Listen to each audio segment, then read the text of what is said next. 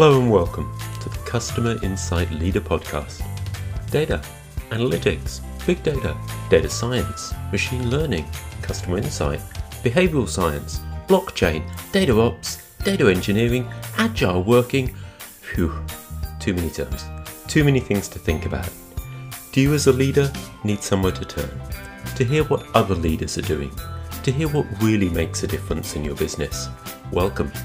The Customer Insight Leader Podcast is here for you. Each episode will be interviewing a different leader in the fields of customer insight, data and analytics to hear what they really do, what really makes a difference. So settle down, get that cup of coffee and enjoy the Customer Insight Leader Podcast.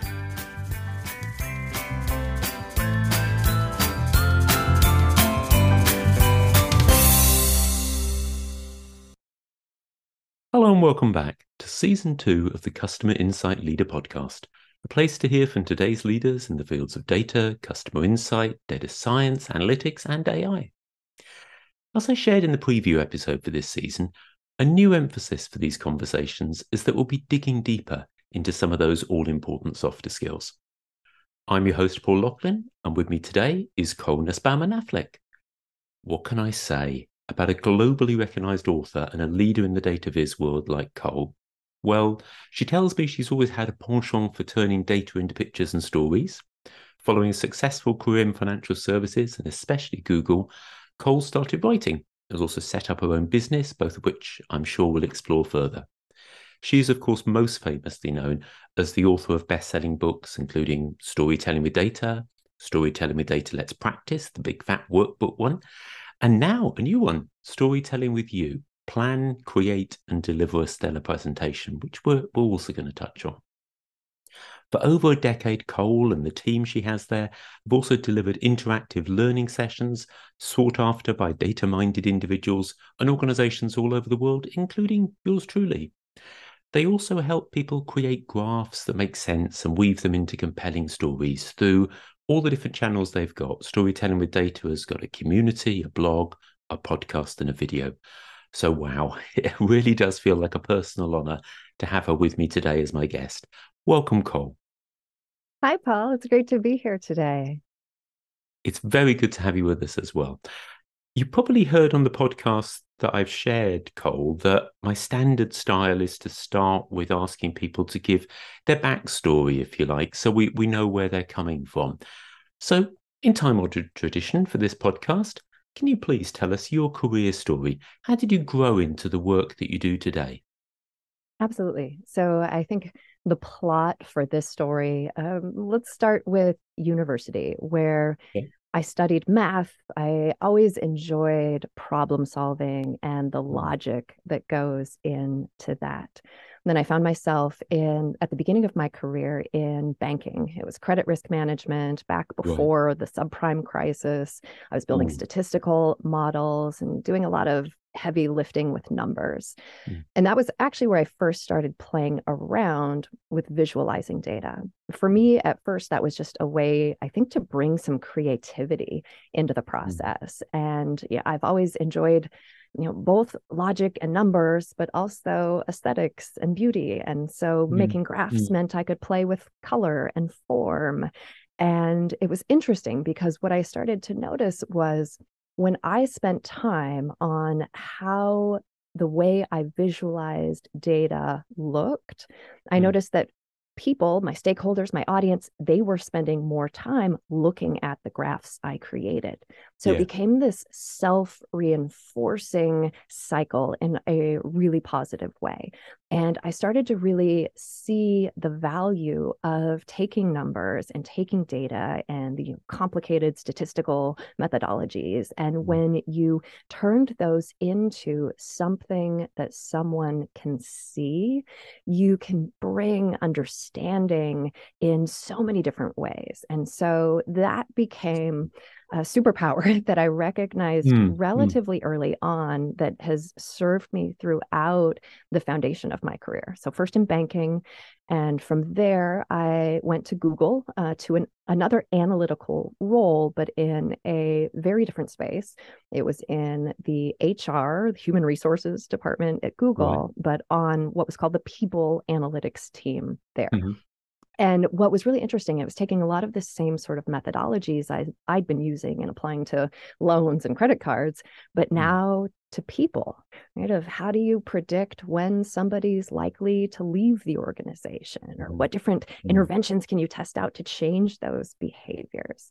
I also continued at Google this fascination with making numbers into pictures, and actually had the opportunity to build out training on data visualization. It was initially for a project that we were developing within the HR organization, but ended up being so popular that we rolled it out across Google. And I got to travel to offices, around the world, and practice like understanding how, I guess I'll back up. It gave me the opportunity to pause and do research and really gain an understanding for why some of the things that I'd learned through trial and error over years of doing this, why some things worked better than others, and understanding the way the brain works behind that, and how we can understand that and use that to really strategically design visual communications.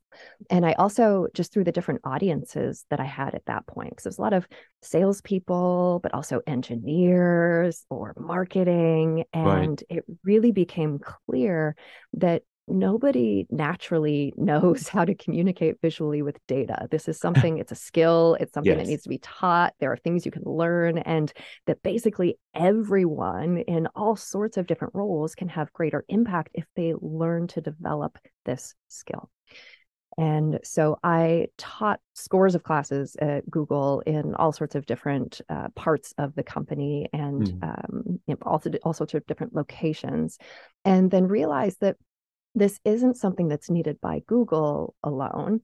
So it was, 2012, more than 10 years ago, when I left Google and started Storytelling with Data, where we think of our mandate as helping people make graphs that make sense, but also really going beyond the visual and weaving the information that we need to communicate into a story, using that to get our audience's attention and build their understanding and our credibility, and ultimately drive them to act. And we do that through workshops and all the other resources that you mentioned, the books, the podcasts, the videos.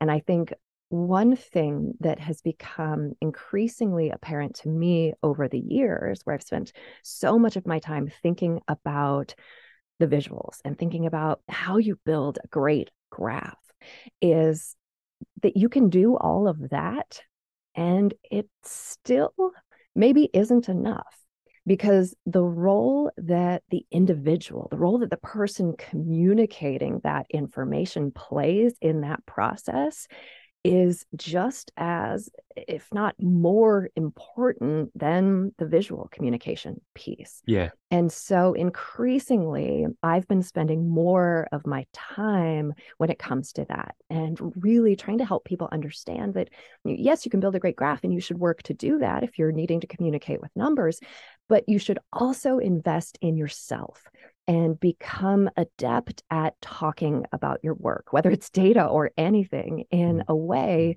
that engages people and gets them to want to listen and gets them excited about the things that excite you, so that you can propel action. And that's really where the new book, Storytelling with You, comes from. Great. Well, you're a commensurate storyteller, Cole. You do it in everything you communicate. Oh, thank you. You're very welcome. No, that's lovely in terms of seeing how the grounding in data and analytics led to the experience need to visualize the data effectively, and that kind of evolved into it being part of a story, and that's evolved again for you in some ways into focus so much on the way you tell the story as well. It's like feels a bit like a maturity scale. Yeah, absolutely. A few things I want to pick up on, because there's so many fascinating things in your career journey. I guess even right from the beginning, it strikes me that I think you're so right to emphasize that what you wanted was to be able to use your creative side. I've come Yes. across, both in the training that I do and the leadership roles I've had as well, people thinking sometimes of analysts and people with data roles as they're just the numbers folk. We just assume that they won't be doing any of the creative stuff. They're not that side of the brain. And yet I've known so many of those people who their intellectual interest, their fulfillment of bringing their whole person to work is also part of them liking to be visually creative, liking to be able to perform. There are many different creative aspects to these people as well. Would you share that perspective that we kind of wrongly compartmentalize people by assuming that the data analytics people wouldn't be particularly creative?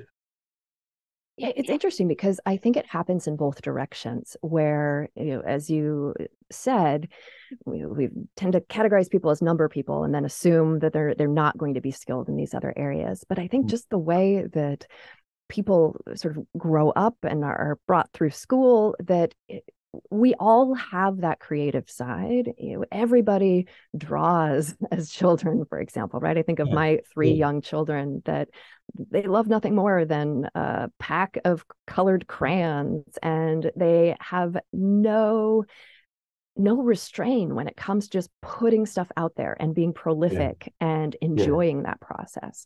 And I think for many of us, and especially if you go into a more technical role, you find maybe it's so easy to do things perfectly the first time, or to edit things so that they are perfect when you're working in a tool or when you are writing code, that we lose this appreciation of the rough and dirty and the unfinished, which I think both is sad from the standpoint of just the artistic dampening that happens, but then also there is such value when it comes to how we plan a project and how we think about our approach. And that when we start low tech, and this is something I've been a big proponent of all along, that comes out clearly, I think, in all three books and in all of our work, but starting with pen and paper and having to write, and it's sloppy and it takes time, but when you're doing that, you have to think about everything you're doing. And the thought process and the fact that it does slow you down and make you think, and where you're maybe more likely to edit yourself in useful ways and not just add another slide or build another graph because you can, and it's fast and it's easy and it's gratifying, but let things be slow and messy at first, because when you're planning and when you're thinking and before you have great clarity around what you should develop, right? And when I say this, I'm thinking, it could be a graph that you're communicating with, or a slide you're going to build, or a presentation you're going to give. Starting in these low tech, slow, low fidelity ways can be really helpful in terms of the thinking process that it enforces, and just having you grapple with things so that then by the time you turn to your tools and you're developing the professional looking perfect or beautiful thing, you're so much more efficient. And you've gone through this thought process ahead of time that gets you focused on the right sort of things. So you're not just in graph creation mode or slide development mode because that feels productive, but you're doing things, you're creating things with a specific goal, a specific audience, and a specific plan in mind that's going to ultimately help you do all of this better. So I took that probably in a slightly different direction than you were anticipating. No, that's fine, Cole, and I do agree with you, and I was delighted to see it. It's an emphasis right through the three books. It's very clearly communicated, very succinctly for how much you got to say in the latest book as well. And I know when I was on one of your workshops, it's one of my most enjoyable parts of that workshop in some ways, the little tiny square post-it notes, and you won me over to that media for low tech storyboarding. It is very effective. The other thing that occurred to me hearing your career story was, I'm not saying it's happenstance, but it must have been a great opportunity to be traveling so widely and presenting to such a diversity of people with doing the training for Google. I mean, you're a very effective trainer. Do you put the chance to hone your craft down to that you've just got a chance to do it again and again to different audiences, different cultures, and you kind of honed your training skills that way. Absolutely. And it was very fortunate. I feel very fortunate to have had that experience at Google. And it was not only the ability to be in front of a lot of diverse groups and audiences, but when I was first starting to teach, I was able to go through a train the trainer program at Google, where it was a couple weeks and some different classes. We learned about different adult learning styles. We had some fantastic mentors where, we went through things like recording ourselves and critiquing how we do things. Also, one of the situations, actually, I write about it in the latest book, but that stands out to me as probably one of the most important, not probably, one of the most important pieces of feedback I have ever received in my entire career. So it was a class I was teaching, and one of the instructors from the Train the Trainer program sat in on this course. It was a data visualization course, 2 hours long.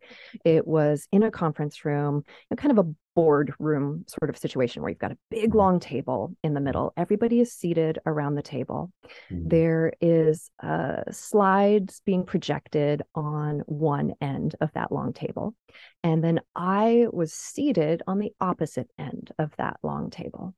Right. And I go through, I do the training. This was one of the early ones. And afterwards, Neve was her name. And I still remember this conversation because she pulled me aside and she said, "That was so fantastic.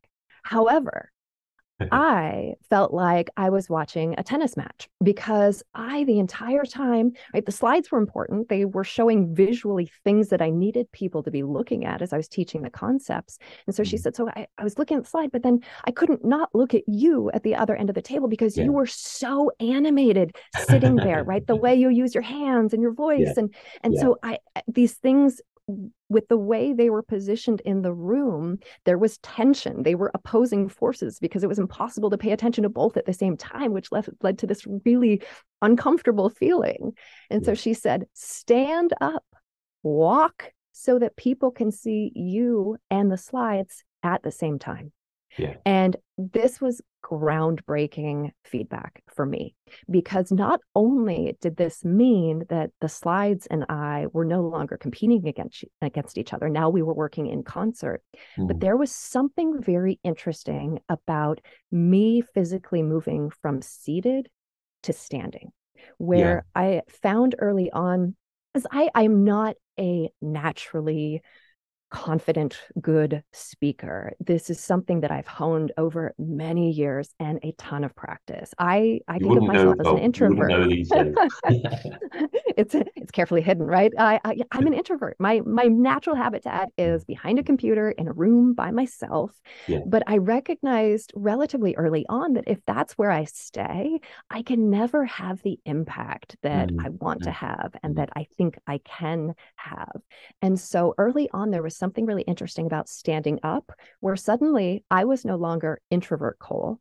I was playing the role of teacher Cole, instructor Cole, facilitator Cole. And that changed everything.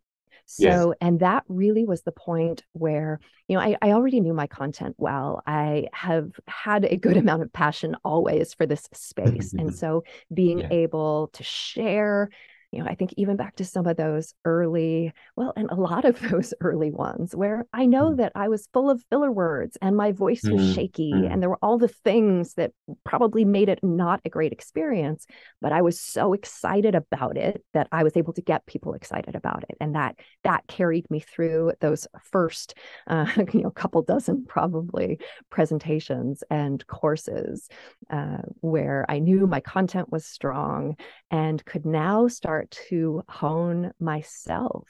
And I think it's in the very much, I didn't recognize this at the time. I think I'm only now recognizing this looking backwards, that it's really the same process of trial and error that I used over time to understand how to make a good graph and how to engage people visually that I applied to myself.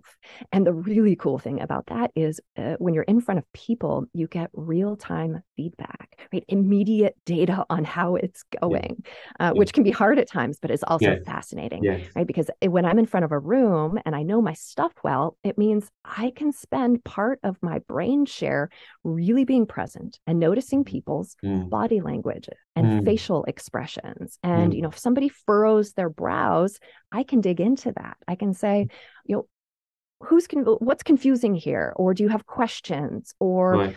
where are you trying to tie this to your own work and grappling with that, like voice that opinion.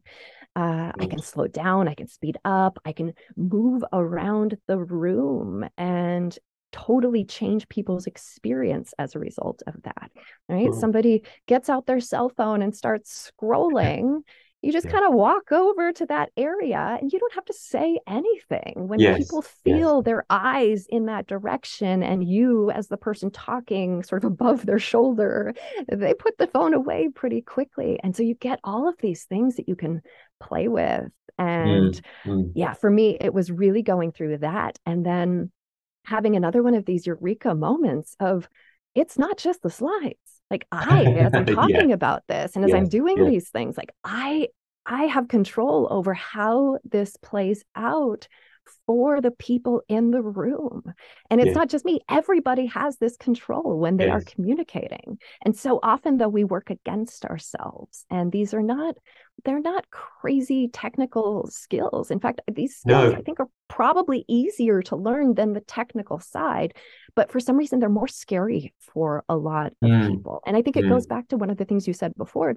People get classified or categorized as numbers people.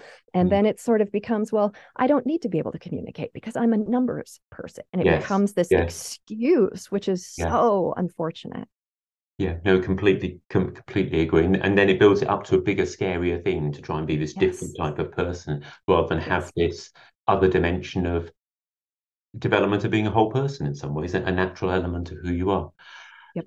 I was struck with that example, and I can remember being on your courses, so I can see you doing it in my mind's eye, of Mm-hmm. you reading people's facial expressions and kind of responding. How, as a presenter and trainer myself, how do you avoid it putting you off? When you see that person who looks a Yeah. bit grumpy or looks a bit bored, or you think that you've lost their attention, yes, it can give you information that you could respond to, but some people will see that and they'll be going, oh no, that's it. I'm failing. I've lost my audience. And they sort of spiral downwards. How do you buoy Yeah. yourself up? How do you keep your response to that positive? Yeah, great question. And it is all in the framing. And I will say this is one of Mm. those things, earlier on, this was more likely to throw me off, or Mm. Mm. this is one of those skills over time that as you become more comfortable, more confident, the reframing becomes easier because when I see the grumpy face, I think to myself, all right, that person, they're not bought in. They don't know why they're here. Mm. They don't think I'm going to be able to teach them anything, maybe, right? All of these things I'm assuming from that facial expression or the body Yeah. language that I read.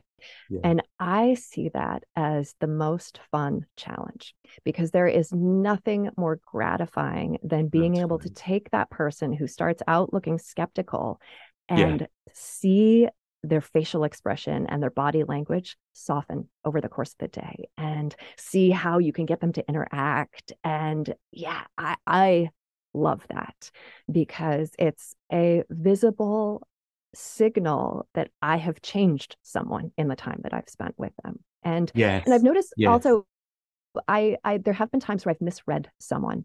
I'll share an anecdote here because it's a fun one. There was a session I was giving once. It was to a highly technical group, and there was a guy who was sitting in the front row, and so he was very much in my line of sight for the entire session. And he looked to me. I was interpreting him as not being bought in, Okay. and through the entire session.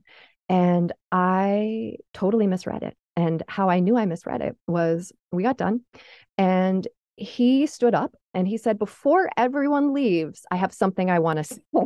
And I'm thinking to myself, oh dear, what is this going to be? And Yes. he holds up my book, The White One Storytelling with Data. Yeah. And he says, never in my life has a timeline made me cry. And he opens it up to the acknowledgement page where I have a graph and Yes.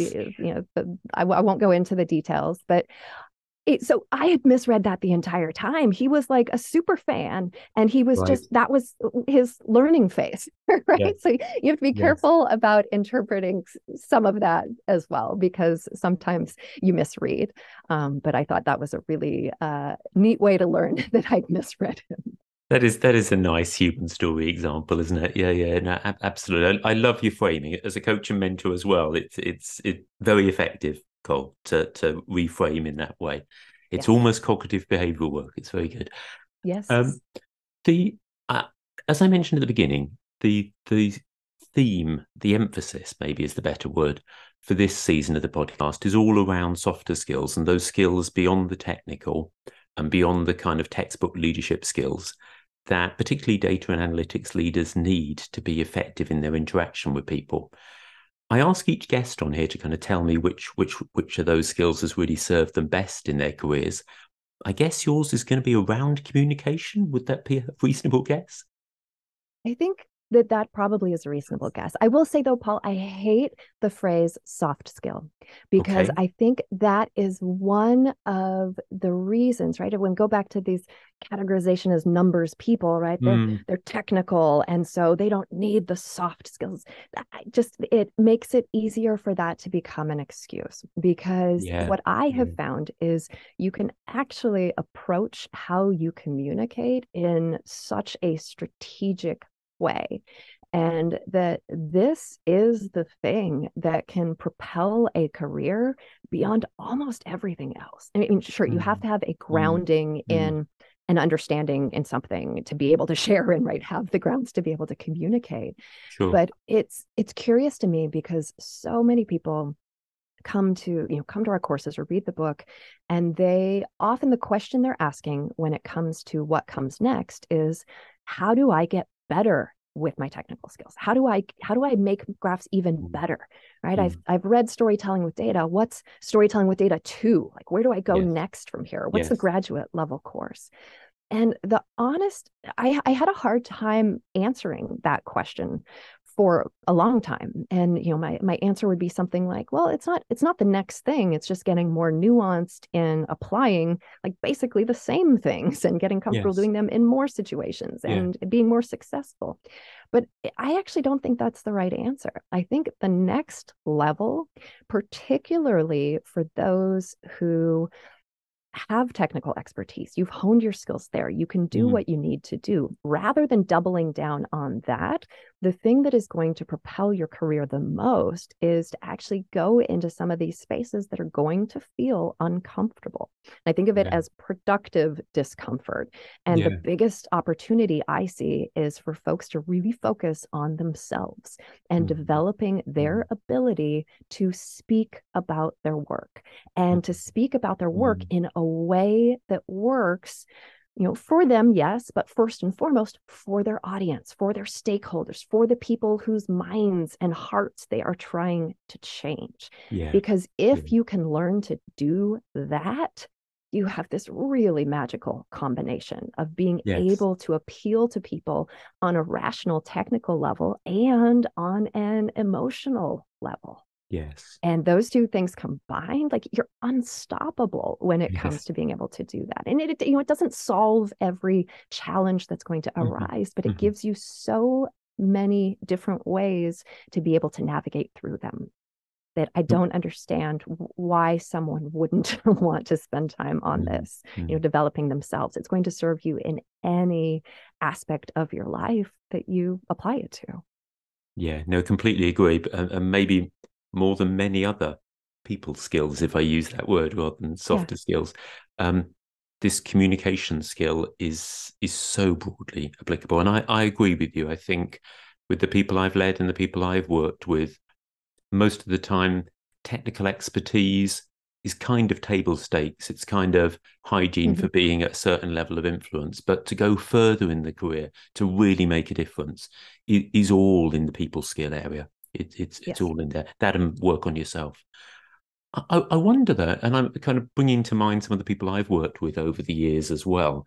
I know that it's sometimes been difficult with some of the technical leaders who took almost their identity from their data and analytics expertise to persuade them to put that effort into data visualization, persuade them the importance of visual communication, and they got there, and they kind of began to see that and improved. And it feels a bit like we talked with the maturity scale, I guess. We're asking them now to make another push and to realize not only did you need to master those data viz skills, but now there's a bunch of presentation skills, presence skills, the communicating with the whole of who you are. How do you persuade people to, once again, put maybe more focus on this than they have realized is needed? Well, and I think sometimes maybe it ends up feeling like a bait and switch, right? Because people have spent so much time at that point developing the technical side. And then they get there and they feel like, all right, I've done it. I feel like I'm in a good place. And you're like, well, no, but now there's this whole other category of things. It's like, wait, but what? And the truth of it is, I mean, you have to go through, you have to develop your expertise somewhere, but to a level that is appropriate for what you need, or for what the business needs, or for where you want your career to go. And then to your point, if you want to go further than that, shifting the focus, shifting how you intentionally develop yourself. How do you convince people? It's hard, and I think the person has to want it before it's going to work. I don't think for somebody who is resistant, I don't think that I or you or anyone can convince them otherwise. I guess the way that I try is by demonstrating. I do a lot of different variations of, we go through what the bad presentation looks like, and I have a ton of fun mocking and being the bad presentation and delivering it as if it is the presentation. And I think I confuse some people with that. My husband gets really nervous when I do those, because people are going to think that you actually present like that. Like, no, nobody's going to think that. And I don't do it for very long. I've seen you do one of those. It is great fun. Yeah. But and everybody, it resonates, right? Because everybody can see their own experience in that. We've all sat through those awful presentations or like been part of them. And so we relate to those. But then to be able to see how there are simple things you can do. And it's both simple things you can do to the materials that you present, and simple things you can do to the way you deliver those materials that can help everything excel on all of those fronts. And I think one of the things that sometimes is a deterrent for people is they think they have to go from where they're at to suddenly being able to walk out on a TED stage and deliver a knockout presentation. That's not realistic, right? And that's not where everybody needs to be at all. So really seeing it as a journey, as a process, as a learning experience every single time you're practicing, you're honing, and you are picking up on what works well that you can do more of, and what maybe didn't go so well, and how you can approach that either in the moment or next time. And first starting off, it's probably not in the moment. It's how do you deal with that next time? And then as you get more nuanced and have more practice, then you can start doing things in the moment and see how that impacts things as well. And it doesn't have to be, you don't have to join Toastmasters or be preparing for a keynote presentation on a stage. Think about how you can practice when it comes to everyday communications. When you are talking about your work with your spouse or with your colleagues, when you are talking about something in a team setting, like look for, especially if you want to play with any aspects of how you're communicating, doing that in really low risk, like nice, friendly situations first, and understanding that can be helpful. I'll take more of a specific example, because that was not very specific. Let's say I've decided, well, actually, let's step back further than that. How do we decide what we want to focus on? I think a great way that is, it's always uncomfortable, I'll just put this out there, but record yourself. Take something well that you can talk about for about 5 minutes and record yourself. Record both audio and video. And I talk through this in the book, but I'm a big fan of watching it back on three different instances.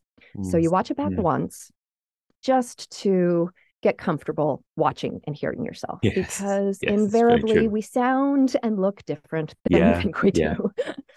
which is fine. And so just use that first viewing just to kind of get over your preconceived notions of how you come across. And then in the next viewing, you want to actually minimize the screen or not watch the video and just listen to yourself. And you'll pick up things of, you're just talking straight through and you're not pausing, or maybe there are a lot of filler words.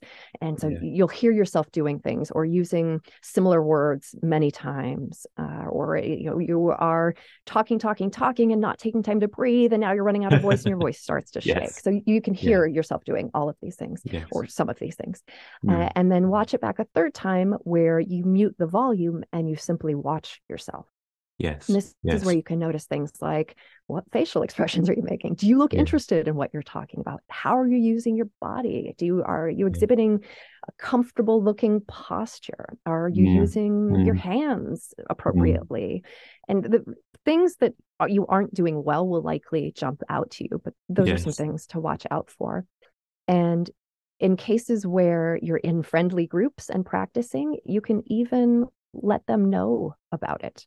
So you can say, I'm working on eliminating my filler words. So I might be talking strangely slow because I'm also practicing on, rather than using filler words, letting there be pause and be comfortable with there being no sound.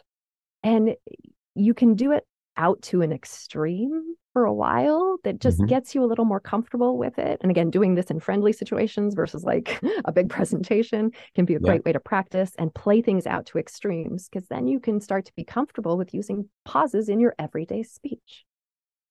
And then when you can't find the next word you're trying to think of that you want to say next, instead of you pause until that word strikes you or a suitable replacement, and then you continue on. And now you sound thoughtful instead of like you didn't know what you were talking about. There's all these little things that you can play with.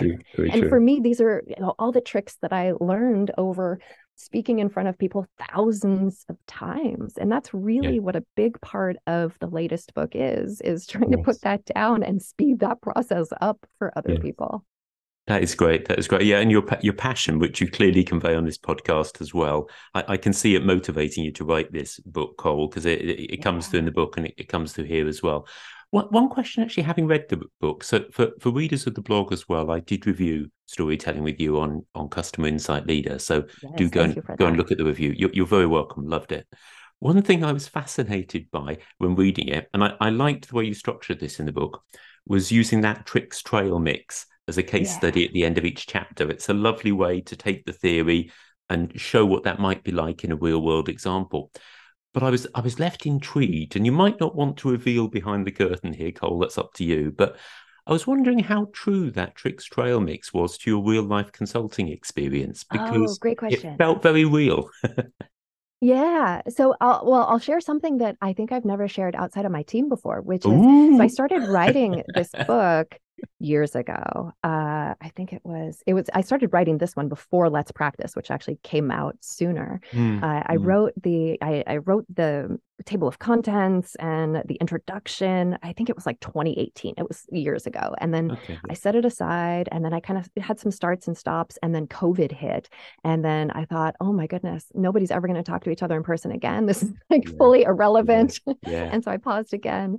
But then as we were starting to see the world come back together again, I realized, no, now people need to know how to talk to each other more than ever. So that part is not so foreign, but the part that I haven't really shared with anyone is when I started writing this book, it was with a completely different case study. And I didn't know going in whether I was going to use the same case study throughout. I had originally had the idea, because it's in 3 sections. There's plan, create, and deliver. I'd originally thought it would be a different example that we would follow along in each. And the example I started out with, and this was pre-COVID, but it was a medical, like a regional medical facility who was looking into changing supplier relationships, of going from a multi-supplier relationship in one area to either single or dual. And I had written the first, I think, like 4 chapters. That first section. And I had this case study fully written out, fully baked. And I found myself really bored with it. And then, and then COVID, and like, yeah, there was so like, I didn't want anything in the medical space because it just, Oh, wow. we'd all Yes, experienced so much yes, of that. And yes. I grappled Very with true. this for a long time because I was, even though I didn't love it, I was attached to it because I'd spent so much time. There are already Yeah, 4 chapters of the yeah, case study written. And yeah. so this was one of the things that delayed me because I was grappling because I knew it wasn't right, but I also wasn't yet ready Mm, to change it because that would take mm, some energy. mm. And so I went back and forth and back and forth. And actually, one of the things that ended up happening was in the meantime, we did our first iteration of a longer form online course. It was a 10-week course where we went into a Yeah, different topic each week. And I created this new tricks case study originally as part of that course, and then realized this is the case study that needs to be in the book right. because it's fun, right? It's about trail Yes, mix. yes, It's yeah, it's taste absolutely. tests. It's something that everyone can understand. It's ingredients that we either love or hate, so we have some Yes, personal kind of connection. yeah, yeah, And this is going to sound really funny, but for the longest amount of time, I had it was the national parks here in the States. They did this color forecasting sort of promotional marketing thing for a while, where on yeah, social media, it would be a beautiful picture of one of the national parks. And then they would show the like Pantone color palette that they'd yes, pull the yes. primary colors out of it. And I always thought it was so beautiful. And there was this one in particular, it was this picture of arches. And it was, this really bright orange and Mm. like intense navy and a bright blue and yellow. And I thought it was so beautiful. And I, for the longest time, had been looking for a reason to use this color palette. And it just kind of all came together and clicked. It's like, Lovely. all right, it's macadamia nuts, it's trail mix, it's taste testing. And we're using this color palette that I've always wanted to use, which is like a really funny Nice. coming together of things. But that ended up being the color palette that we used for the entire book. And yeah, Yes. it was really fun to do. And like Alex on the team was helping me, and she had so much fun with the product sort of stuff of like taking Mm, pictures mm, and doing the mm. packaging. And she made the trail mix. And yeah, we definitely have to make this trail mix at some point because I've It written looks and great. talked so much about it. You Yeah, definitely do. Yeah, it's all about the macadamia nuts, and it is. you It definitely need really, to they're make it. magical. That is that is great to know that Yeah, was kind there's of the some backstory. process. Thank you. Yeah, Yeah. thank you for the reveal there. And it hints on so many things, doesn't it? Like that low tech storyboarding again. You got emotionally connected. I can see that. Yes. Yeah. The other thing I guess that struck me about the book, or a little throwaway again for the listeners, there's some great stuff about color palettes actually in the book as well. If you want to get Oh, yeah. better at being intentional with your color palettes in PowerPoint, buy this book for that reason as well. But one thing that really struck me, and I think one of the reasons I was so keen to review it, Cole, was it felt like you were giving equal weight to and speaking up for the skills of developing yourself, your presence, how you speak, how you mentally approach the presentation as well. Not just data visualization and storytelling and PowerPoint skills, which not everybody brings those together, but they are kind of there separately. And it feels to me like once I'd read it and heard you on it, I thought, yeah, actually, this is being neglected in all the interest of the data Yep. viz and storytelling skills, particularly. Maybe we're not speaking quite enough about the other things you need in order to stand up there and give a performance. Was that your passion as well? Did you see it as a gap of what was being talked about, and that's why to bring the book, or not? Yes, absolutely. I think this was more recent, right? So you figure, I Mm, said I wrote the table of contents in 2018. So that was when I was starting to realize that, wow, that there is this whole other piece of the puzzle.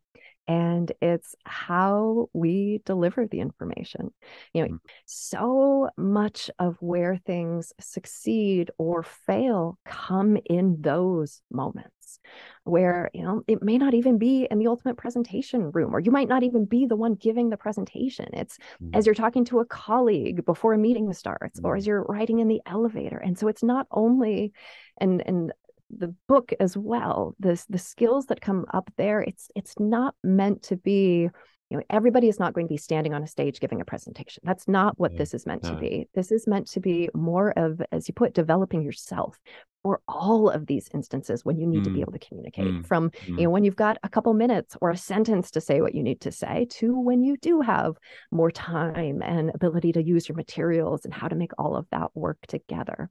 So my hope is that there is something for everyone in here that will help when it comes to how you portray yourself, how you portray your work, and how you can talk about these things in a variety of settings. Now, I'll just highlight one of the chapters because you talk about this being an area that's underserved. One place I've never seen anybody talk about or instruct on or give guidance on is how people introduce themselves. Yes, and so I knew from the beginning that I wanted to have an entire chapter devoted to this. It took me a while to figure out where in the book it fit. And interestingly, it actually comes up nearly at the end, which might seem like a funny spot, but I think it makes perfect sense because also introducing yourself becomes such an interesting case study for being able to apply basically all of the other strategies covered in the book. And so for someone who doesn't have a project or presentation on the horizon, who wants to start working on this and practicing, jump to the chapter on introducing yourself, because it allows you to jump in and try some of these things out in a sphere on a topic that you know very well yourself. Where we can be really strategic about how we think about what are the emotions we want to get across to someone else. How do we want them to feel about us? How would they describe us in terms of adjectives after we introduce ourselves? Where you can actually be really thoughtful in how you craft the story of you in order to drive the sort of connection that you are trying to establish with your given audience or in a given situation. And so when you go through this effort in a robust way, one time, now you have something that you can pull from, that you can more easily modify to be able to meet any scenario. And it was actually only after doing this, so I had done this for myself, my team had done this, even as part of their onboarding in some cases. So they got used to doing a lot of this stuff very early on, which for me was part of the early evidence that you can teach this stuff. And so that was super helpful. But I was part of a networking group once, and we were asked to introduce ourselves in a single sentence. And that, it was so easy for me because I had already done this robust, I can, my name's Cole, and I help people make graphs that make sense and turn those into stories that resonate with the people they're talking to. Like I didn't even have to think about it. It was the first time it came up that way. And I was like, oh, hey, that was kind of good. I can probably work with that. But the book is all about trying to make people more powerful and feel more in control of their work and how they portray their work to others so that they can get more attention, because there's so much great work that happens that gets lost because it maybe doesn't get communicated as well as it could. And I hate that. And I want to fix that. Yeah, that's great. That's great. And it is a great chapter. I do agree with you on that point. And I had in my mind the importance that retailers give to that last mile delivery as well. It is kind of the equivalent to that, but it's a great emphasis. I'm aware time is against us. We're coming toward the end of our time together, Cole. One of the things I try and make sure I always protect on each episode is an opportunity to ask for tips for those who are a bit earlier in their careers. About half of my audience, as far as I can tell, are quite a bit younger, certainly a lot younger than me. and starting out in career, aware of so many possible skills they're meant to focus on, it can probably feel quite daunting. You're potentially bringing a whole load of skills to the table as well. If you're thinking particularly of people who are starting on this journey, what would you tell them to focus first? What's the communication skill they could work on now? I'm going to reiterate something that's already come up that I think is useful for those early in career. It's also useful for everybody at every point, right? Okay, so utility for everyone. And that is and it's a simple one, look for opportunities to talk to others about your work and to talk to others about what you do, because the more adept you get at this, the better you'll be able to get your ideas across. And Yeah. it's going to end up serving you in a lot of different ways. And I think as you do this, find what interests you about it. Where is there a piece of passion in yourself that you can connect with what you want to communicate? Because if you can't find the interest in it, it's going to be impossible to get anyone else to find the interest in it or want to pay attention. And I'll say, when it comes to that, one way to figure out how you might, let's say, modify how you talk about your work in a way that is helpful is the next time you find yourself talking about something about which you are really passionate. It might be sports or politics or religion. Just take note of what you do. Notice your body language. Notice what you do with your hands and your face and your voice, and roll the best parts of that into how you talk about your work. And practice. It takes practice, and be patient with yourself. Those are great tips. What lovely practical tips. They're great, Cole. It has been great. I thought it would be. I knew it would be. And this has been really fun, Paul. Good. Thanks for your time today. I really do appreciate it. And thanks everyone else for listening. I hope you found it helpful, and continue to listen to the Customer Insight Leader podcast. More great interviews coming up. And there's also regular content on our blog at customerinsightleader, all one word.com. So you might want to check that out too. Before then, it just remains for me to thank everyone again for their time, Cole, and all you listeners. Have a great week, and perhaps reflect on those tips that Cole has given us. Where could you be practicing talking to yourself in your work? Where do you get passionate about something, and how could you notice how you do that, how you communicate it, and apply some of that demonstrativeness, some of those tips for delivery to talking about you and your work as well. Have a great time experimenting. As Cole says, it's all about practice. Bye for now.